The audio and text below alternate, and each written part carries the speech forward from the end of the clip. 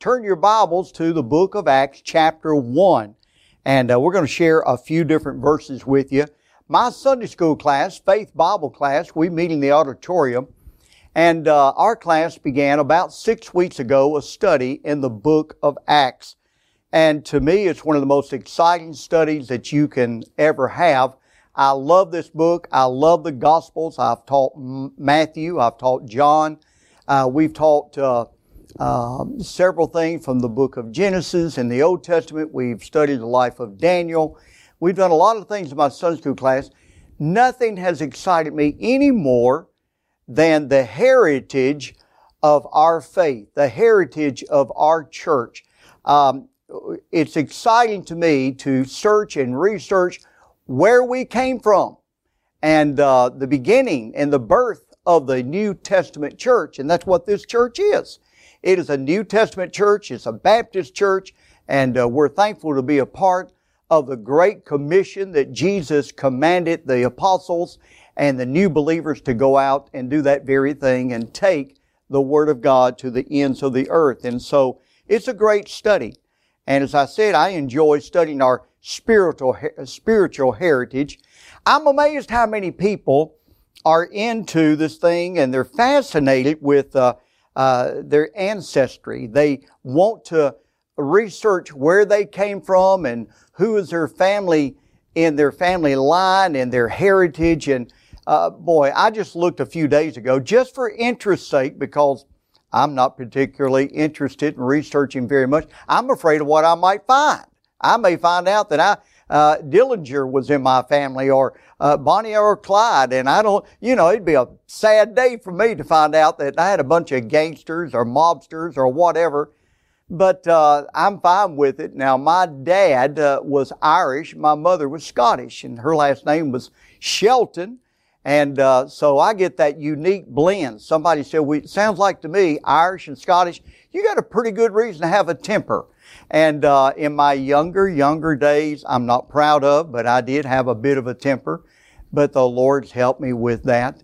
But I'm not interested in studying those kind of things, but a lot of people are. I've got a cousin who traveled over to Europe and to Scotland and to Ireland, and they did a lot of research, and now she wants to sell us a copy of her findings and pass the expenses on to us a little bit at $100 a copy.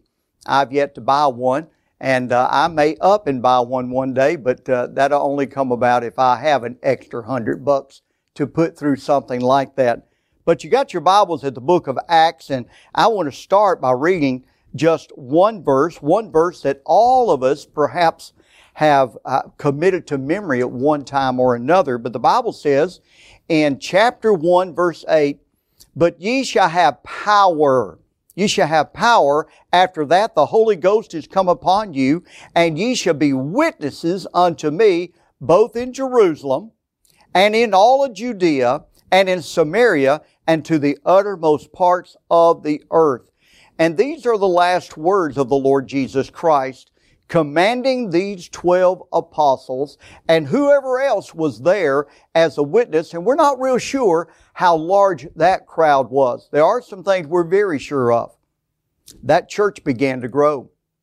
Some days later, the church began to grow when Peter preached a great message on the day of Pentecost, and there were 3,000 souls added to the church that day. A few days later, he preached yet another great message, and another 5,000 souls were saved.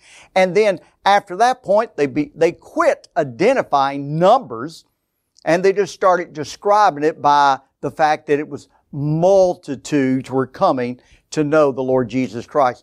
My, what an exciting time. We've had some revivals here at Faith Church where we've seen 30 and 40 and 50 people saved before. Never forget the Tom Farrell revival, the first we ever had with him, and had 2 or 3 more. We had well over 100 people saved in a week's time. And so what an exciting time this was for this New Testament church. And I love studying my spiritual heritage and the things that take place. Years ago, I wasn't able to be a part of this, but David Crow, who works with the Home Missions Department, he invited a number of pastors across our denomination, and they went off and they headed north and went through several states and up into New England, and they were tracing the heritage of Free Will Baptists. And my father-in-law and mother-in-law, they went. Brother Dan, Miss Brenda went. A number of other pastors and ministers that I knew. And they came back telling us the excitement about the tracing of the church of the Free Will Baptists and our heritage and those prominent figures, those men and women that were in the beginning days of our denomination. And that certainly would be a very fun and an intriguing type trip to take. I don't know if they'll have another one. I'm not sure if I'll ever be able to take a part of that. But I know this. I know where my church started, and that was in Jerusalem. And that's where they were. They were gathered in Jerusalem, and Jesus told them to stay there, to wait there, and that He was going to send them a precious gift. And so they were gathered. I want you to look with me, if you will, in verse 14. There's a lot more verses I could read to you tonight, but for time's sake, I just want to share a few verses and then give you a thought. Something to take with you, something to ponder on, to consider, to apply to your life and apply to my life. Remember this. Anytime a man of God is behind the pulpit preaching to anyone, any group of people, he is preaching to himself as well. I need this, and I hope and trust you'll take this and apply it to your own life, and I certainly plan to do that as well. But the Bible says in verse 14, look there with me, they were gathered in the upper room, and they were in fellowship together. All the apostles are listed in verse 13. But look in verse 14, the Bible says, and these all continued with one accord in prayer and supplication with the women and Mary, the mother of Jesus, and with His brethren. There was that delegation of believers. Many of them that were there at the ascension of Jesus going up, and the two angels there that commanded them to stay faithful, stay waiting here in Jerusalem, and understand that God has given you a great promise to wait for. And of course, they did that for a number of days. In fact, this illustrious group of believers and followers, they gathered days later, and that's what starts chapter 2, verse 1, that it was the day of Pentecost, and the Bible says that the day of Pentecost was fully come. And they were there, and they were waiting as they were commanded and instructed to do. There was great excitement. It had been 10 days now. 10 days, and they had been praying. They'd been unified. They'd been waiting. This is an amazing little company of people. The Bible tells us that it numbered about 120 people. That probably included the 12 apostles, if it did not, or the 11, I should say.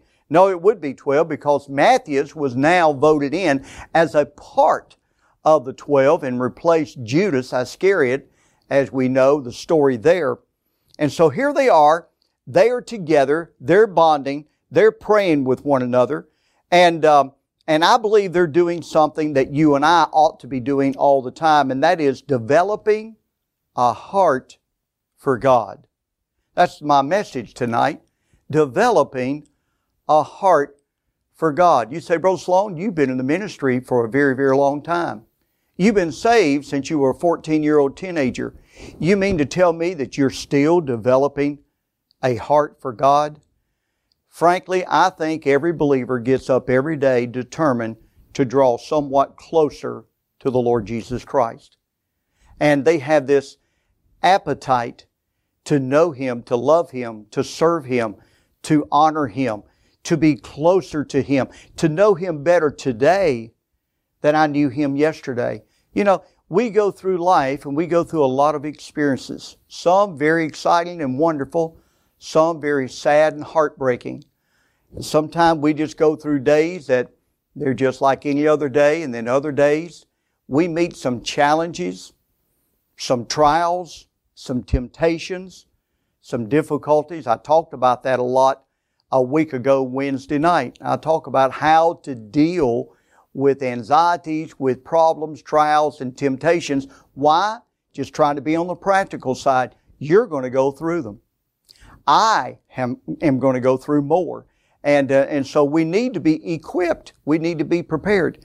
But when it comes to this thing of developing a heart for God, I believe every Christian begins that journey at salvation, and we constantly grow, we constantly move and work towards a goal of being just like the Lord Jesus Christ. I never will be in this life.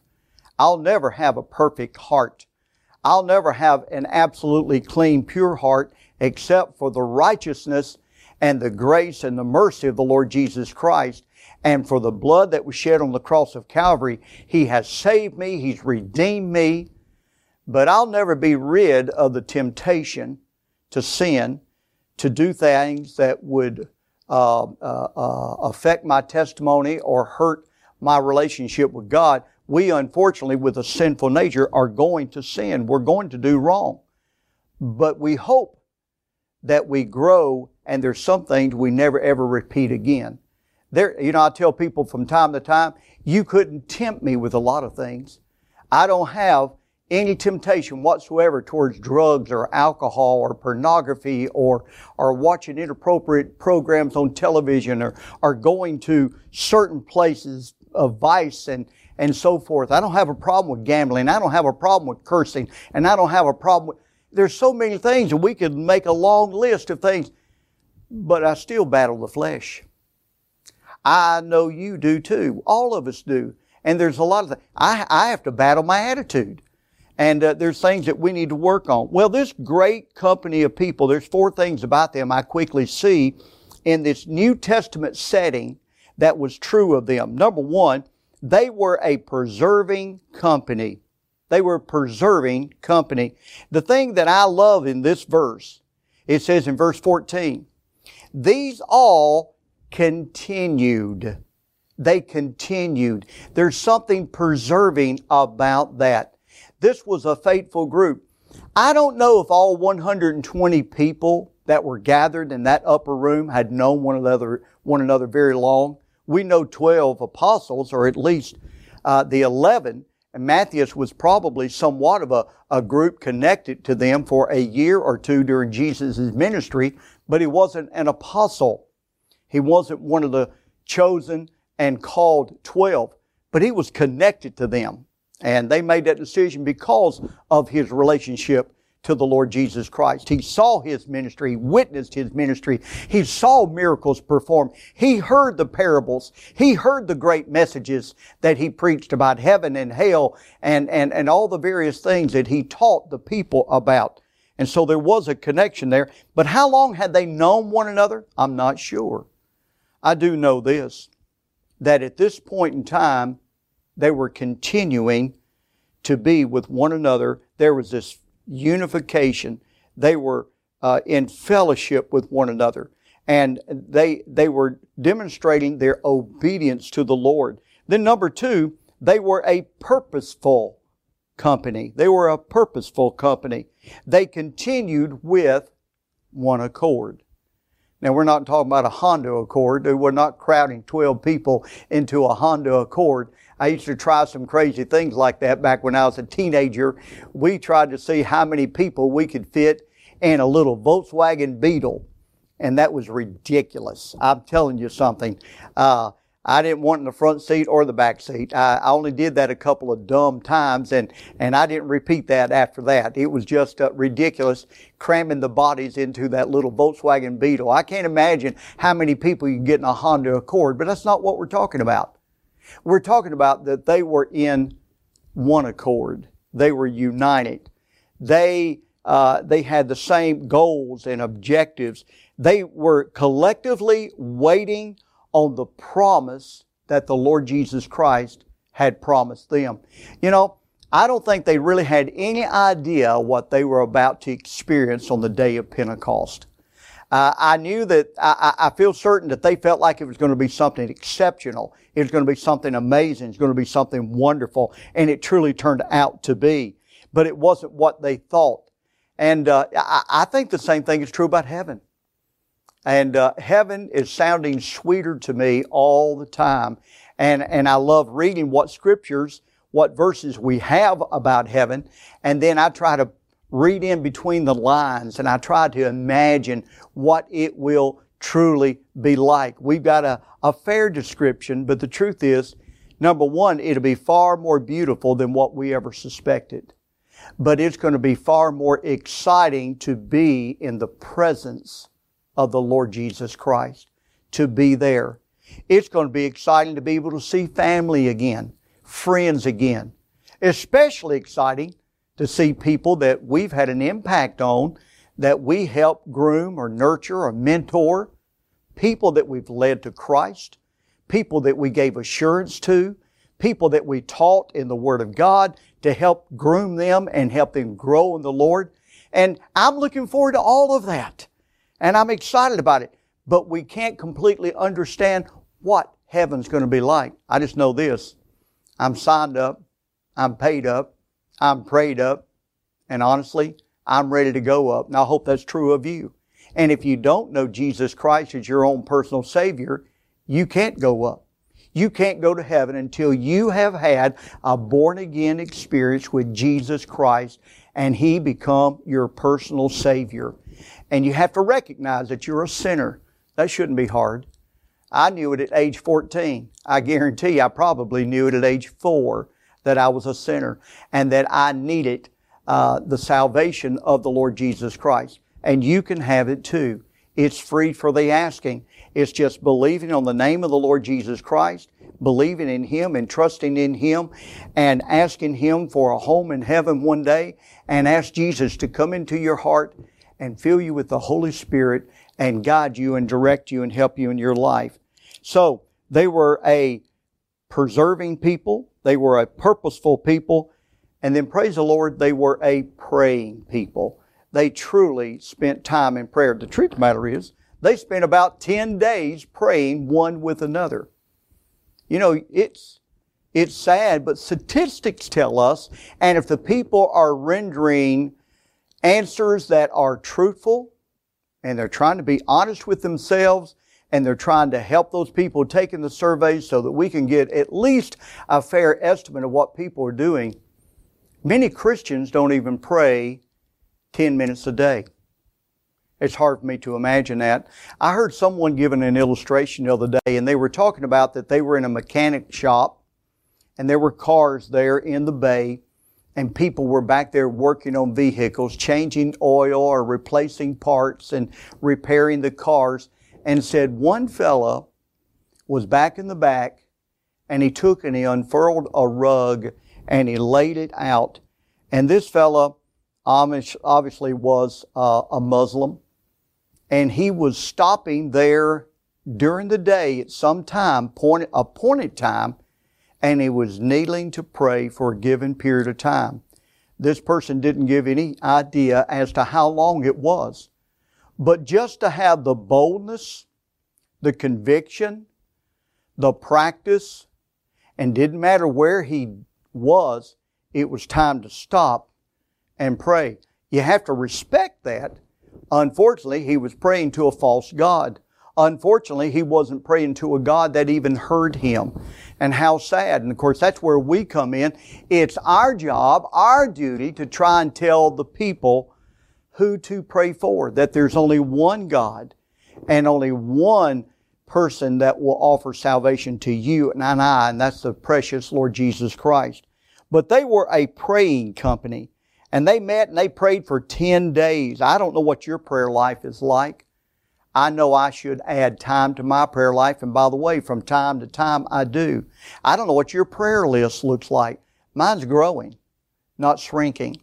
And it's just amazing. All the sickness, all the needs, the lost people that I hear about and learn about that you and I need to be praying for, and then put feet to our prayers and go and talk to them and witness to them.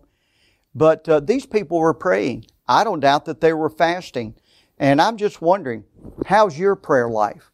When was the last time you prayed 10 minutes or 10 hours or maybe 10 days? There was a time in my life, in fact, there's been 3 or 4 times, frankly, where I desired something of the Lord, and I took time to pray. And once I prayed for 9 days. 9 days. And I fasted and prayed during that time. And you know what? God gave me a wonderful answer. The truth is, I'm here today as a result of that prayer meeting that I had with God many years ago when I was in Alabama, and trying to seek God's face, His will for my life and the direction that He'd have Peggy and I be led into.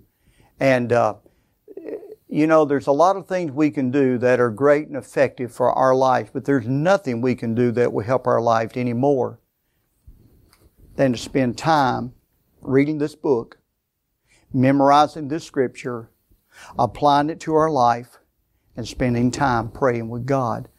And that's the best advice I could give you. I don't know much about investments. I've got some money invested in a couple of different areas and some things, and Edward Jones and a couple of things, trying to prepare for retirement, which I probably will never retire completely. It looks like I'm going to work on for a little while longer. But I know this.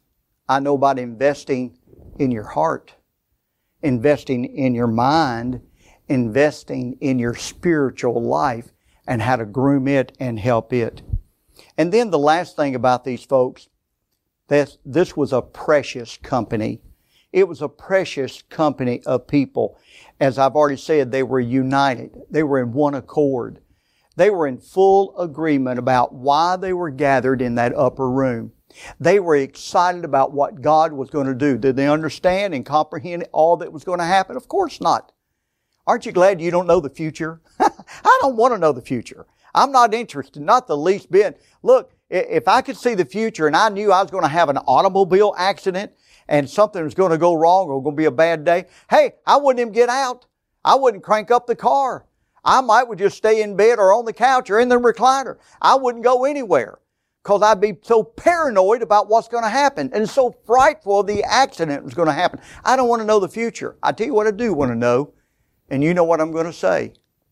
I want to know the one who holds the future. Amen? I want to be the one who knows who holds the future. And so what I see about these people is they were sold out. They were desiring to have a heart for God. Their prayers, their fellowship, their supplication, their unitedness, it brought them together closer. And you know who else it brought them close to? The Lord Jesus Christ. It brought them closer to their Almighty Father, their God. What does a heart for God look like? 3 things, and I'll close tonight. A heart for God looks like this. It's a desire to know Him better. And you know, this is the ABCs of living for Jesus. How do we know God better? How do we know God in the first place? Everything I know about God, Jesus Christ, and the Holy Spirit is in this great, wonderful book. This God-breathed, inspired book.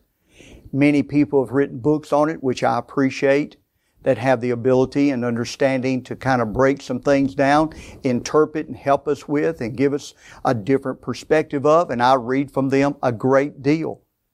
But the Word of God is the greatest commentary on the Word of God. And I'm thankful for what I know about God, that I know Him because I read His Word. And I encourage you, pursue a life of knowing God better. Loving God, knowing God is the goal of every believer, and we need to do that. And then secondly, a desire to obey God. Have I always been obedient? No. I'm sorry to say. I have in my memory bank some thoughts and some times, occasions when I should have listened to the Word of God, where I should have listened to God better, where I should have listened to my pastor's teaching or preaching a little better. I've disobeyed a time or two. I disobeyed my parents a few times that I'm sorry for. But you know what? The night before the trial, the night before the crucifixion, Jesus told His disciples, if you love me, you'll keep my commandments. And I really believe that's a test of your love. If you truly love Jesus, you'll keep His commandments. You'll do right. Jesus said in John chapter 28, verse 29, it's in chapter 8, verse 29, for I do always those things that please Him. If Jesus wanted to please the Father, the Son of God wanted to please the Father, don't you know as His children, we ought to please Him as well? And then lastly, and I'll close with this, there's not only a desire to obey Him and a desire to know Him, but there should be a desire to share Him. Share Him. Years ago, when I asked Peggy Cordell to marry me, and she told me yes. Boy, was I relieved by that one. I'm telling you, I was so excited. I couldn't hardly wait to get home to call and tell somebody. Didn't have cell phones back then. They wasn't even a thought. They were certainly not on the market yet, what I would have done with a cell phone in those days. But when she said yes and accepted my offer, my invitation to be my life's partner, it was one of the greatest days of my life. Salvation is here, and marrying Peggy was here, okay? And I didn't mind being number two. She'd tell me that little story sometimes. She'd say, well, you understand, right now you're number three. Man, I didn't like being number two, much less being number three. And I said, well, who on earth's number two? Mom and Dad. Well, we're going to work on that. And we've worked on that. But what a desire we should have to share Him and tell. Well, I couldn't hardly wait to tell folks about Peggy and I, but I did get busy and started telling people about the Lord Jesus Christ. I encourage you tonight, I challenge you, do three things. Desire to know Him better, desire to obey Him, and desire to share Him. Go and tell. Acts 1:8. Father, thank You for the privilege to preach Your Word tonight. And I pray that You would challenge mine own heart, increase my desire to honor You, to please You, and to share the good news about a loving Savior who gave His all on the cross of Calvary for our sins. We love You and we praise You. In Christ's name we ask and pray. Amen.